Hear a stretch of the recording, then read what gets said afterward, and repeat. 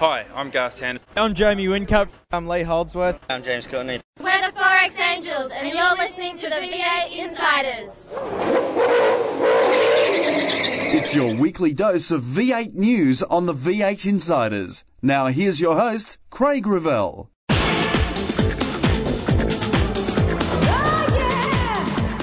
Jamie all but locks it up.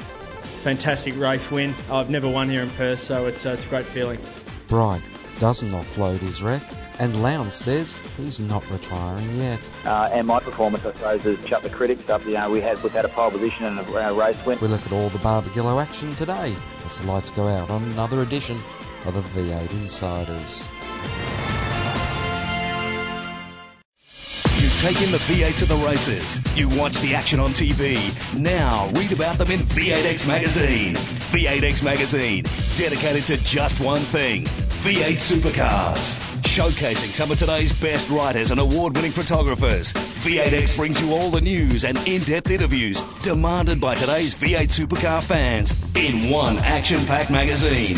V8X, the #1 magazine in V8 supercar coverage. Out now.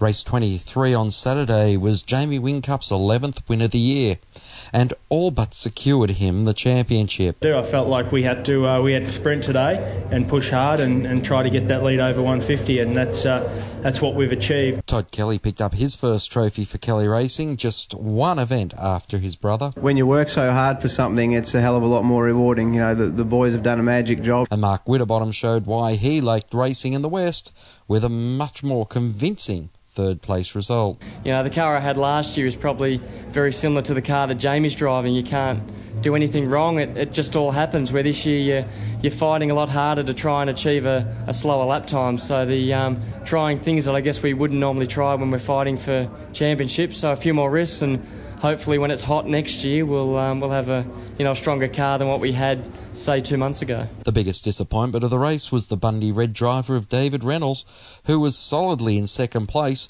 when a loose wheel caused him to spear off the track and out of the event. I was on top of the world, running in second, and looking very well, very strong, looking after my tyres, and had a decent gap to Todd, and it was about 4 seconds to Todd, so I had enough buffer to even back it off for a couple of laps and still finish second. And then the front left wheel nut rattled itself loose and cut the tyre in half and gave me a flat tyre. Race 24 and the 888 team showed why they are the dominant one of the era, with Craig Lowndes taking over from his teammate, using his soft tyres to perfection to claim the win in the 200-kilometre run. For us this weekend, track's been very kind to us in the past, and both Jamie and I come here with a lot of confidence, a lot of hopeful results. I think this weekend showed that, like these guys have said, that you have to look after your soft tyres, you've got to use them at the right time. Stephen Johnson found his way to the podium with a strong second-place finish.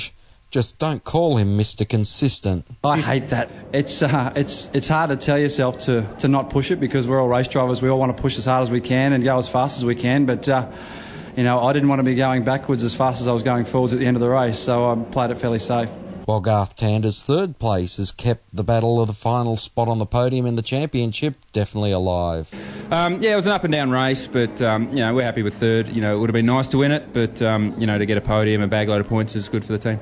Will Davison's championship hopes were crushed when the HRT driver found himself sliding into the pit wall following the Todd Kelly incident. I was actually trying to get on the radio at that point to ask the guys if I was clear to move forward, and just as I was doing that was when I actually got hit, and I thought it would be a lot easier for the other cars to dodge a stationary vehicle than one that's sort of moving across the track. So it's a hard call. If I had tried to drive forward, it probably still would have taken the back of the car out. Kelly says that the Kelly Racing Jack Daniels Commodore will almost become a museum piece following the impact from Lee Holdsworth. We certainly won't have that car repaired this year. If anything, probably mid next year. Jamie Whincup pretty much secured the title with a fourth-place finish. The safety car again became an issue on Sunday when the deployment of it following the Kelly wreck saw more havoc ensue. Unlike Phillip Island, where the driver had followed the direction of the race director Tim Schenken to the letter, this time the safety car blocked the pit lane and stopped on the circuit 3 corners after requested. Schenken telling Big Pond Sport that the driver did not follow his instructions.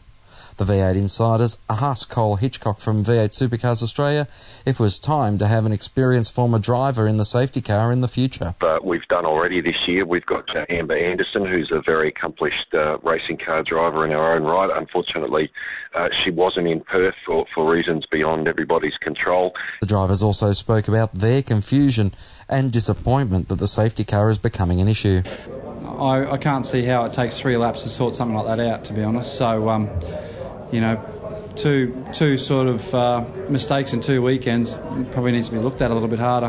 Look, there's a bit of confusion for us there, and Tego was on the radio saying, I've got no idea what's going on, just if the safety car pulls in front of you, don't hit it, and that's what we did. Off the track, an emergent board meeting in Perth was held, which saw the final wreck that was considered up for sale to have it approved. Stephen Webb, father of Jonathan Webb, the Fujitsu Series leader, has been approved to purchase the Bright wreck, but Jason Bright did not originally present it for sale. Bright told the V8 Insiders that he had only put the wreck up for a lease.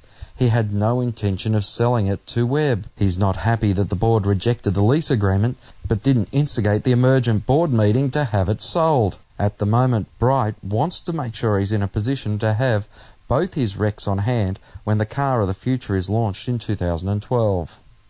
So at the moment, Webb, who is expected to contract out the running of the licence to Dick Johnson Racing, which Jonathan ran for during the Enduros, is still in a state of limbo.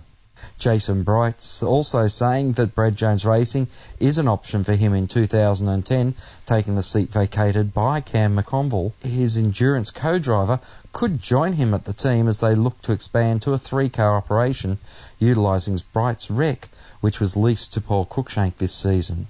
This means that Cruikshank, who sold his wreck to Rosenberg and equipment to Webb, will not be fielding a car in season 2010, following weeks of speculation that he might continue to lease the Bright wreck for a pay drive. In other wreck news now, Tim Slade has confirmed that James Rosenberg is in discussions with Stone Brothers Racing to field a 3rd car for the young driver. Jason Bargwanna has been confirmed at Kelly Racing in 2010. Bargs, who returned to the series this season, is thrilled to link up with this new super team. I've always focused on the fact that I want to be in a competitive opportunity, and I really respect what Todd and Rick and the whole team are putting together.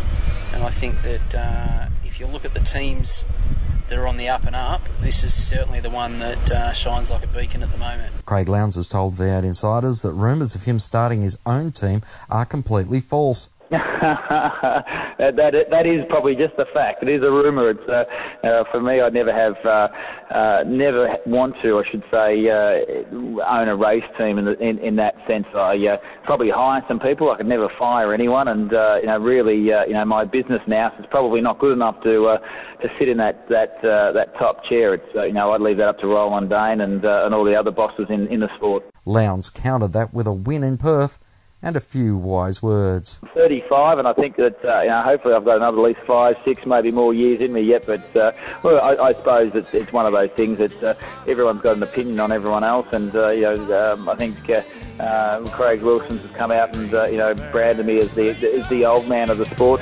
Well, I don't need your rocking chair. So Craig Lowndes won't need that rocking chair. No, definitely not yet. And if I get to that point, I want a motorised wheelchair. It's with some set of mags and probably some flames out the back. It's no, far from it. And that's the news on the V8 Insiders. After the break, Tony Shebeki and Briar Gunther join me. Later in the show, we hear from Todd Kelly. Controversy Corner is next when we return with more on the V8 Insiders. Hi, I'm Shane Van Gisbergen from the Stone Brothers Racing, SP Tools. You're listening to V8 Insiders. You've taken the V8 to the races. You watch the action on TV. Now read about them in V8X Magazine. V8X Magazine, dedicated to just one thing, V8 Supercars. Showcasing some of today's best writers and award-winning photographers, V8X brings you all the news and in-depth interviews demanded by today's V8 Supercar fans in one action-packed magazine. V8X, the #1 magazine in V8 Supercar coverage. Out now. Welcome back to the V8 Insiders. Joining us this week from SEN Radio, it's On the Grid's Tony Shebeki. Good evening, Tony. Good evening to you, Craig. And from Big Pond Sport, V8X Magazine, and a whole host of, things we can't even start to mention now. Bri Gunther. Good evening, Bri. Hi, Craig. It has been an interesting weekend you enjoyed in Barbagallo, where we pretty much seen the championship wrapped up, Bri. Yeah, that's right. Well, after that, after all the fluid on the track during the race 24 on Sunday, and Will Davison crashing into the wall and subsequently having to DNF, that pretty much put him out of the championship race, and it looks like, well, Jamie's pretty much home and hosed, so all he has to do is circulate at Homebush and it's in the bag for him. Now for Triple Eight, that's 2 championships in a row. Tony, they had the disappointment of not getting a 4th Bathurst, but it's been made up for in spades with 2 championships now. Yeah, it certainly has, Craig. And look, good luck to them in taking this one, because I think it might be another year or two before they get another one. Even though, they've switching sides next year and they move to the Holden. Just don't know how super competitive they'll be early on. And obviously it was Jamie's wins in the first part of the season that really set up this victory towards the end, because obviously, as we know, in the middle, it just didn't all work for them. So they're going to have to be right on their game next year to make it a 3-peat for Team Vodafone. I just get that feeling that, they might just be a fraction off in the first few races at least anyway, and that could harm their chances for doing that. Now, Tony, one thing I'd like to get your thoughts on is the safety car. In race 24, once again it was a factor in the race. It blocked pit lane, it went out and didn't stop in when the race director said so, and I think it's about time that rather than you have just volunteer officials or people paying for a ride in the safety car, you get serious and get a John Bowe or get a Jim Richards into that car that understands what's going on out there and has been at that top level. What about you? Before I give you my thoughts, Craig, I'll ask you, do you have a delay button? Yes, no. Okay, then I'll temper my thoughts a little bit in that regard. Then, what has happened in the last 2 races at Phillip Island and at Perth have been absolutely ridiculous situations that have made the sport look to be extremely amateurish, and we know it's anything but that. But from people looking on the outside, they think, what in the hell is happening here? As we all did too in the media area. From what I believe on Sunday, the situation there was that the safety car apparently ignored Tim Schenken's request, and Tim Schenken also defending himself by saying he couldn't see that Garth Tander hadn't gone into the pits. He had tripped the signal to say that he had, but as we know, there was confusion. He had to go back out. So it was just a massive, massive balls up by everyone in this regard, and they really need to fix it. You're right. Let's get more professional about this, guys. And let's not make the sport look, foolish. And better still, let's make sure that no one has a serious accident due to the fact that this hasn't been fixed up, because Phillip Island could have been absolutely disastrous in regards to what could have happened on the track. And there's no doubt with 2 cars laying in the middle of the track at Perth, the same thing could have happened as well with everyone still doing race speed. So it needs to be fixed, no questions. It needs to be fixed now. Briar, it was your story on Big Pond that really highlighted this second incident. Well, that's right, because, as Tony said, it could look like amateur hour to viewers, but the thing is there actually was no viewing action of what was going on Channel 7. For some reason, the cameras did not pick up, I think just due to the nature of Barbagallo being such a short lap track, and with them all focusing on all the pit lane stuff, they actually missed that the safety car was sitting out off the side of the track at about turn 4. So it wasn't until sort of the media started questioning afterwards that this all actually came to the fore. I heard you up in the media centre, Tony, with Gerald when you were doing your show on SEN, and everyone up there was going like, what is going on? What is the safety car doing sitting out there? Because we could see it. I was very fortunate because usually I work out of the Big Pond media truck, so I was very fortunate to be up there at the time to actually view what was going on, because otherwise I wouldn't have had any idea either. But look, there's some big questions that need to be asked. Ultimately, as they say, it was allegedly due to the driver not listening to instructions. People like Tim Schenken, who's the race director, really don't have any actions over that when they're trying to tell the safety car driver what they should be doing, and they're just ignoring that.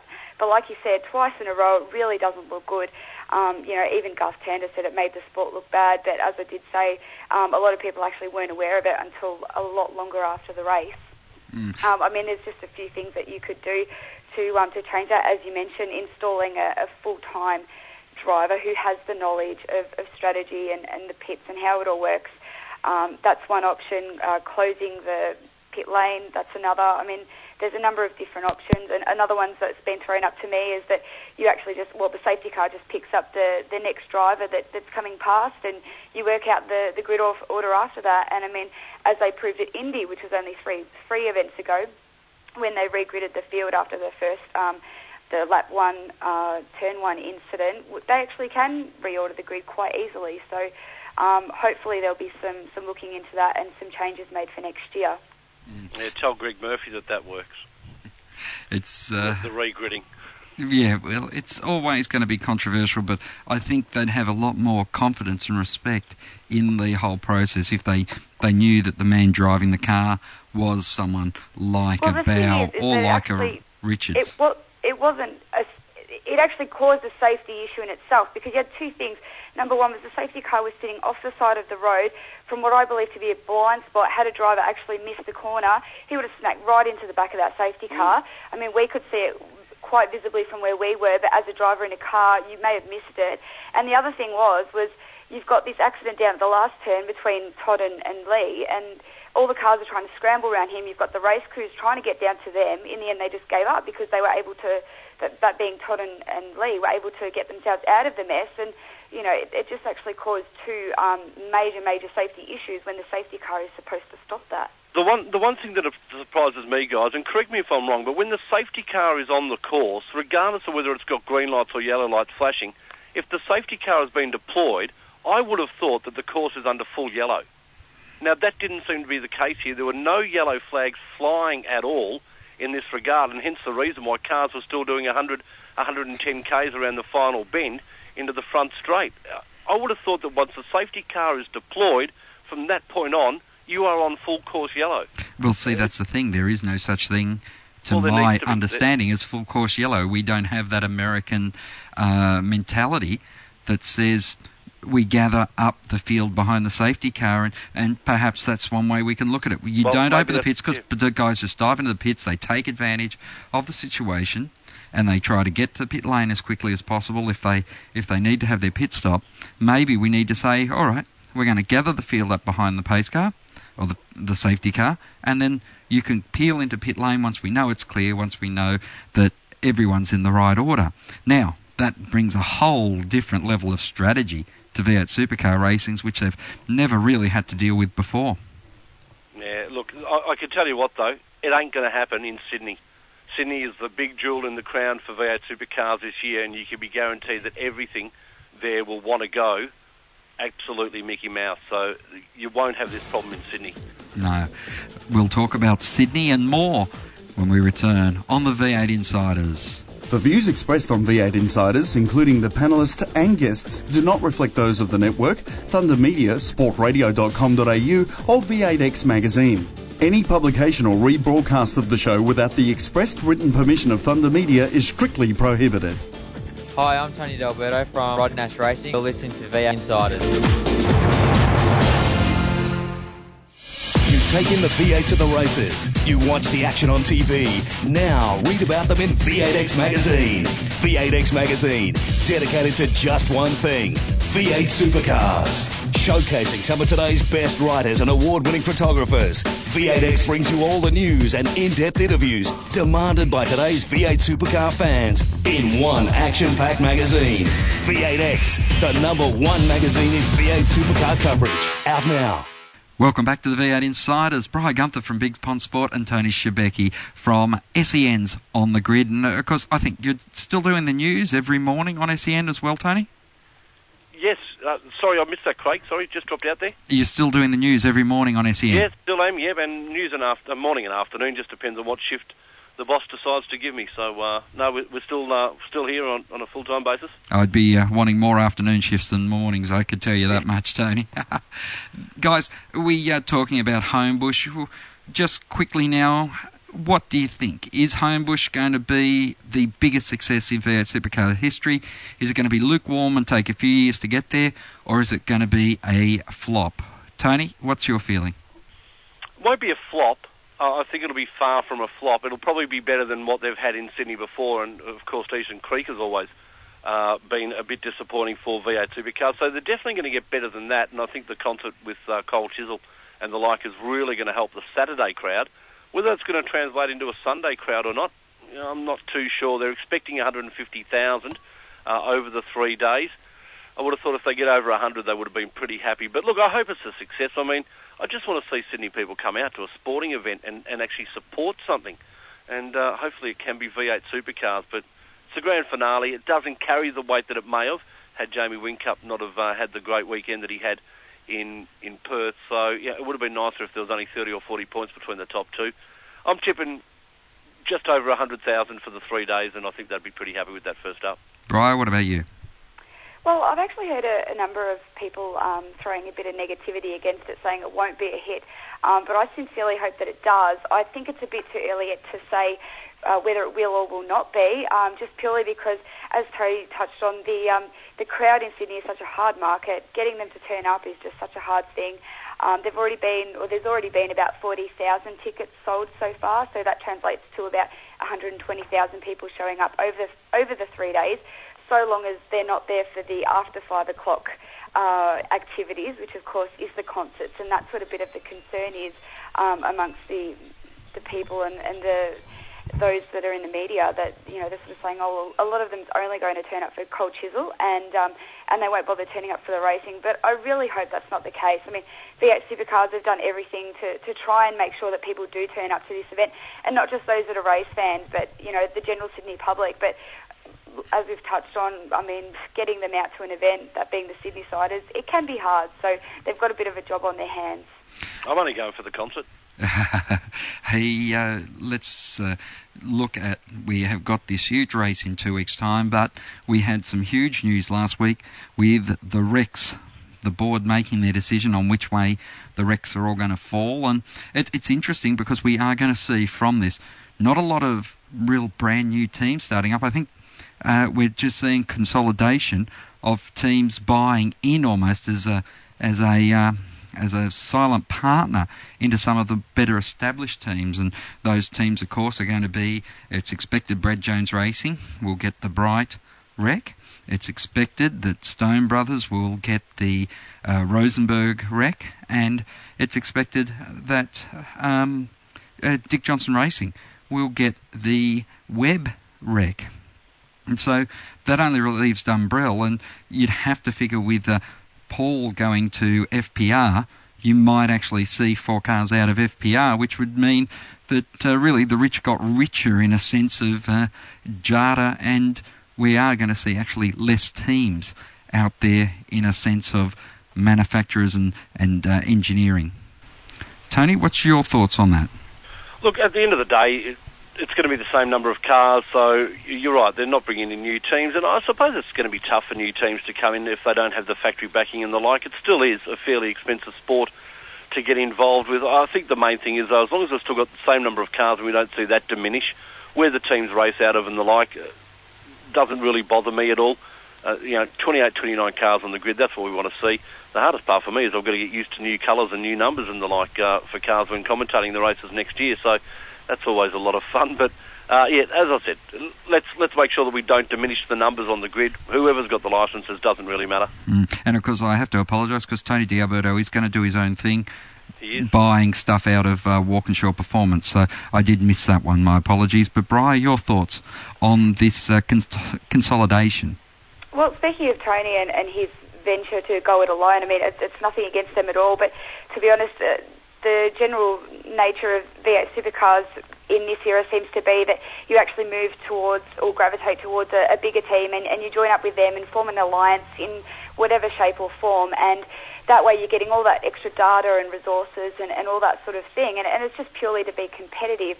So to be honest, I'm not sure if the single car team is the way of the future. So I wish the D'Albertos all the best, but it seems like those like the Rosenberg license and others are, heading in the right direction. You speak to anyone in pit lane and the general feeling is that super teams are the way to go. And the other thing that you have to remember as well is that Abu Dhabi is only 12 weeks away. So with these guys that are coming in a bit fresh and buying Rex, they've only got 12 weeks to prepare for Abu Dhabi. So, I mean, if it was me, I'd be linking up with the team and getting all the knowledge I can to to make sure that such a quick turnaround is not going to impede on 2010. It is interesting, your 12 weeks, you're mentioning that there, because speaking to Todd Kelly this week, and he's, with the Car of the Future on the horizon, he's foreshadowed that that the team's not going to be doing much R&D because they're just going to save all their money for the Car of the Future, Tony. Yeah, it's an interesting one. I mean, they say the Car of the Future is a reality. I think a lot of people do hope it is. Obviously, there's going to be some cost cutting there for it.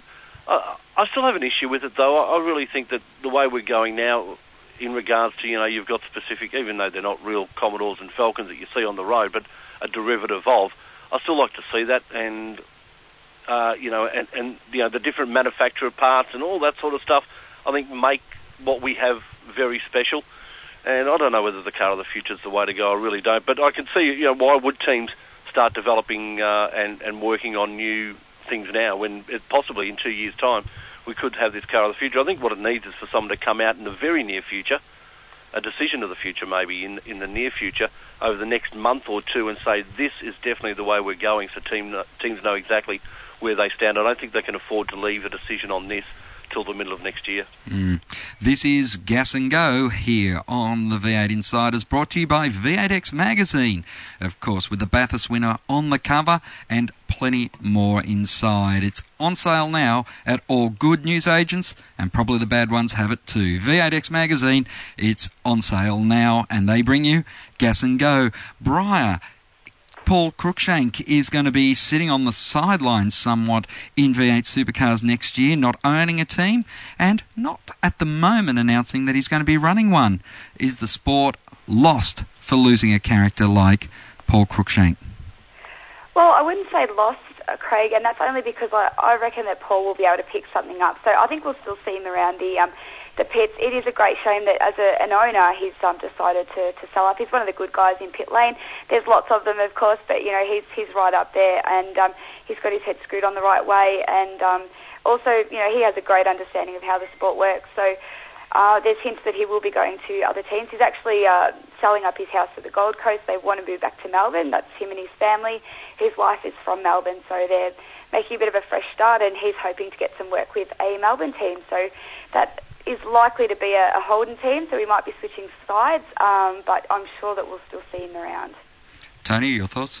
Yeah, having had a chat to Paul on the weekend, I can pretty much assure you that he's all but signed a deal with a team to be with them next year. He couldn't announce any names to me, but said that he's just about on the verge of doing that. And look, he's wrapped with what he got for the price for his licences. It was sort of a can't afford not to do it type situation, and I think we might just see Paul Cruikshank back in the owner's chair in the next 12 to 24 months when things just settle down a little bit. Well, and Tony, to you, we do have a lot of interest in the new teams coming in. Out of the guys that we know of, who do you think's going to do the best? D'Alberto, Dumbrell, Rosenberg, or Webb? I'm probably putting my finger towards Dumbrell in the regard. I know it's a new thing for Lucas in regards to the team ownership, but I think just with the financial backing that he's going to have from the Autobahn money that is available for him, I think that's going to be, with his dad and the like, I think that's going to be a massive advantage for him. So if I was to pick one of those four, I'm probably going to go Dumbrell in order, Rosenberg next, and then Webb and D'Alberto probably a close third. Brian? Just on paper, I would have to say the Rosenberg, and that one being Tim Slade, just purely on form this year. Tony D'Alberto does have more experience in terms of V8 supercar racing and seasons, but Tim, really showed us something a bit special this year when he went out and pulled that lap record at Queensland Raceway, I think it was. That's it was a few events ago. So I'd say on paper at the moment I'd put my money on Tim Slade, followed by Tony D'Alberto. All right, there's one seat left at Kelly Racing. Who's got the big enough wallet to get it, do you think? Brian? That's a good one. Oh, that's one that, just put me on the spot. It just depends, like you said, who's got the bigger wallet. Whether they keep McNally, if the money's still rolling in from him, I'm sure they'd be more than happy to keep him, even though his times really haven't been up to scratch. I mean, I don't want to lump on the poor guy, but everyone was cutting, 57, 58s at Barbagallo, and he was on a 1 minute plus. So, who knows if he'll be back or if they'll elect someone else. I really can't answer that at the moment. Tony? Yeah, look, I think McNally might probably be in the box seat, but I'd love to see a Steve Owen probably come back into the sport. I just don't know whether he's what he's got cash-wise or the like, but I'd like to see him back in a full-time drive. But I think you're right, Brian. I think probably Mark has the box seat at the moment, seeing he's already there. Did the Minister for Sport, Tony, do enough in WA to make sure that provisional date gets turned into a guarantee? Yes. Brian? Yes, I have to agree. Just purely because, beforehand B8 was sort of using a bit of leverage and saying, well, I don't know if we're going to turn up, this $5 million isn't going where we want it to. And he's been able to sit down with Tony Cochrane and Mark Scaife and work through a few things, so I'd have to say yes too. We've got a situation where you have two tracks that are all doing sub 1 minute laps. Do we need more tracks at sub 1 minute laps for the way the racing is? Or should we just get them all out to those 2 minute length tracks, Tony? No, I think we're at a good mix at the moment. I like where we're at. You got some really good sprint tracks. It's exactly the same as NASCAR. You got your half mile, your miles. You got different ovals. I think we need different size circuits just to break it all up a bit. And I think where we're at the moment is probably pretty much the perfect mix. And Brian? Well, yeah. I guess it is at a bit of a stage where it's at the perfect mix, but. It is always great to have those little tracks. That's what I do love about Barbagallo. Sure, it's a bit decrepit and everything, but you can generally see most of the track, and that's purely because it is a short one. So I really like that about it. It's good for the fans. If you're up in a corporate box, you can watch pretty much the whole thing from there, and it just adds a bit more atmosphere and excitement. And finally, Tony, Paul Morris is going to start racing World of Outlaws sprint cars. Is it V8 Supercars' loss or World of Outlaws' gain? No, definitely their gain, and definitely a gain for Paul Morris. He absolutely loves the sprint cars. I know that during the Phillip Island round, he actually boarded a helicopter on the Saturday night to fly over to Avalon to have a bit of a race, but unfortunately the car that he was set to drive didn't make it onto the track, so he's a little bit disappointed about that. I know our good mate John Evans also travelled in the helicopter with him to go see the night. So, no, he loves his sprint cars, and fantastic. A happy Paul Morris will make Super Cheap Team a happy team, and a happy Super Cheap Team is going to be hopefully a successful one for them. And who knows, they need to be happy, don't they? They're going to have a couple of very interesting drivers next year with Russell Ingall and the possibility of, the real possibility of Greg Murphy being there. It's a very interesting combination. He was about to say, Briar, at least there'll be one happy person out of the three superstars there. No. Yeah. Look, Paul loves doing his overseas stuff, and it gives him a bit of a break and lets him see how the other half lives. So, it's good for him, and I hope he does well. That's all we have time for on Gas and Go and on the V8 Insiders. I just need to say, Gas and Go is brought to you by V8X Magazine. It's on sale now with the Bathurst winner on the cover. Briar Gunther from V8X Magazine, thanks very much for your time once again. Thanks, Craig. And Tony, everyone can catch you either online or on SEN each Sunday morning. From 7 o'clock every Sunday morning, Craig. Yep, exactly. And if you can't get near a television, but you need to hear live coverage of the event up in Sydney, then you can always just catch us there as well Sunday week. Streaming live? Yeah, we'll be streaming it live. Fantastic. We will look forward to seeing you both in Sydney. And that's all we have time for on the roundtable this week on the V8 Insiders. Up next, it's the White Flag Lap and Todd Kelly. To ask a question of the V8 Insiders, just email them at v8insiders@sportradio.com.au. Stay tuned for more.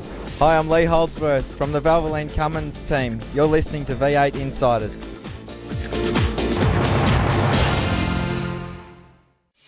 You take in the V8 to the races. You watch the action on TV. Now read about them in V8X Magazine. V8X Magazine, dedicated to just one thing, V8 Supercars. Showcasing some of today's best writers and award-winning photographers, V8X brings you all the news and in-depth interviews demanded by today's V8 Supercar fans in one action-packed magazine.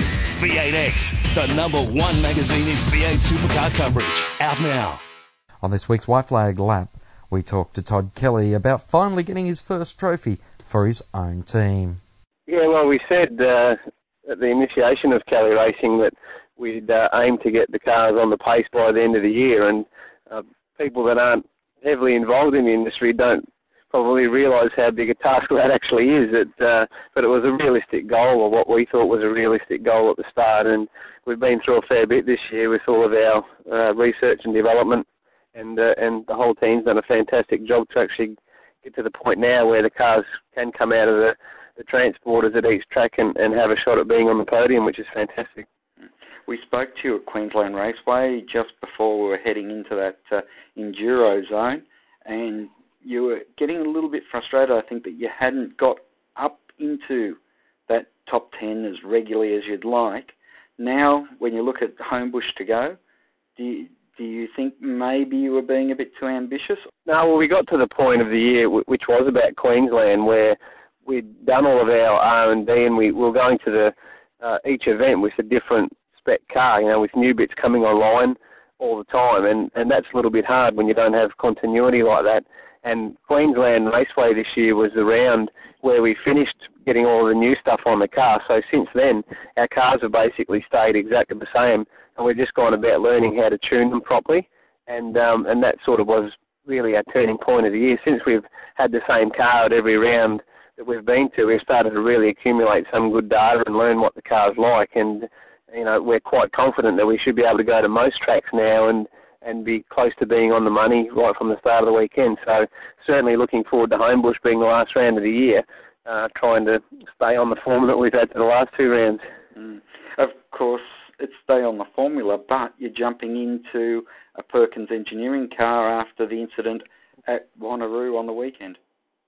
Yeah, it's a little bit of a shame. It's to be fair, we've had a fairly good run this year with accident damage, but it was pretty sad to see the car after our last round in Perth. It was probably a worst case scenario where the car that hit me missed the A and the B pillar of the car, and most of the force went straight through the roll cage and took out the whole side of the car. So we should have the car back at the workshop later this week, and we'll do a full assessment, but we certainly won't have that car repaired this year.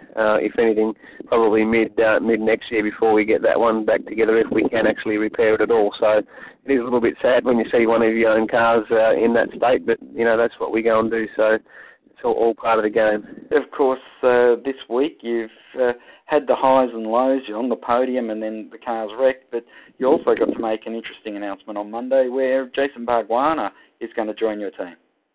Yeah, it's fantastic news for us, to have someone of Jason's experience and calibre as a driver in our team is massive. One of the biggest things that we struggle with this year is that Rick and I actually drive the cars so similar. We find it quite hard to learn things off each other. So to have someone like Jason jump in the car who's, won races, and he had a pole position at the Gold Coast the other week, to have someone of that calibre helping to push Rick and I along will be a big bonus. And we actually started out in the Young Lions program together, myself and Jason Bargwanna, in 1997. So it's funny that we've, all ended up back in the same place. But no, the whole team's really wrapped about it, and can't wait to see what he can do in one of our cars next year. How many people are vying for that fourth seat? A fair few, as you could imagine, and it's a bit of a hard one trying to get a sponsor and a driver to align, and obviously you can't get one without the other. So it's one of the hardest things we've found in running our own team is trying to get naming right sponsors and good drivers in the other cars. So it's certainly nowhere near being signed off yet, and it'll probably be like this year. It'll be the death knock probably around Christmas or just after before we can put that deal together. But it's certainly good to have at least one of those locked away with Jason. Now, we've talked about the engineering. How are you looking at 2010 and 2011, knowing that 2012 there is going to be the car of the future?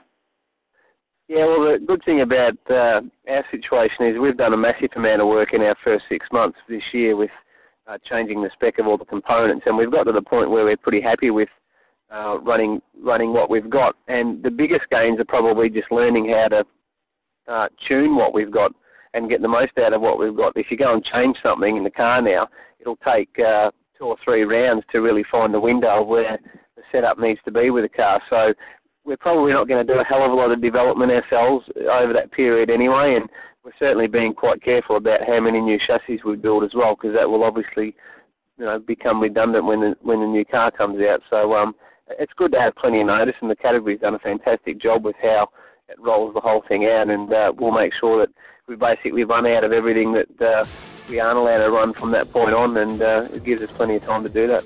Tomorrow we will have a special V8 Insiders Extra with the full Todd Kelly interview, more from David Reynolds and Craig Lowndes. I hope you join us then. My thanks to Brian Gunther and Tony Shebeki as the checker flag waves over another edition of the V8 Insiders. Keep smiling, and bye for now. Join us next week for more V8 Insiders, only on v8x.com.au.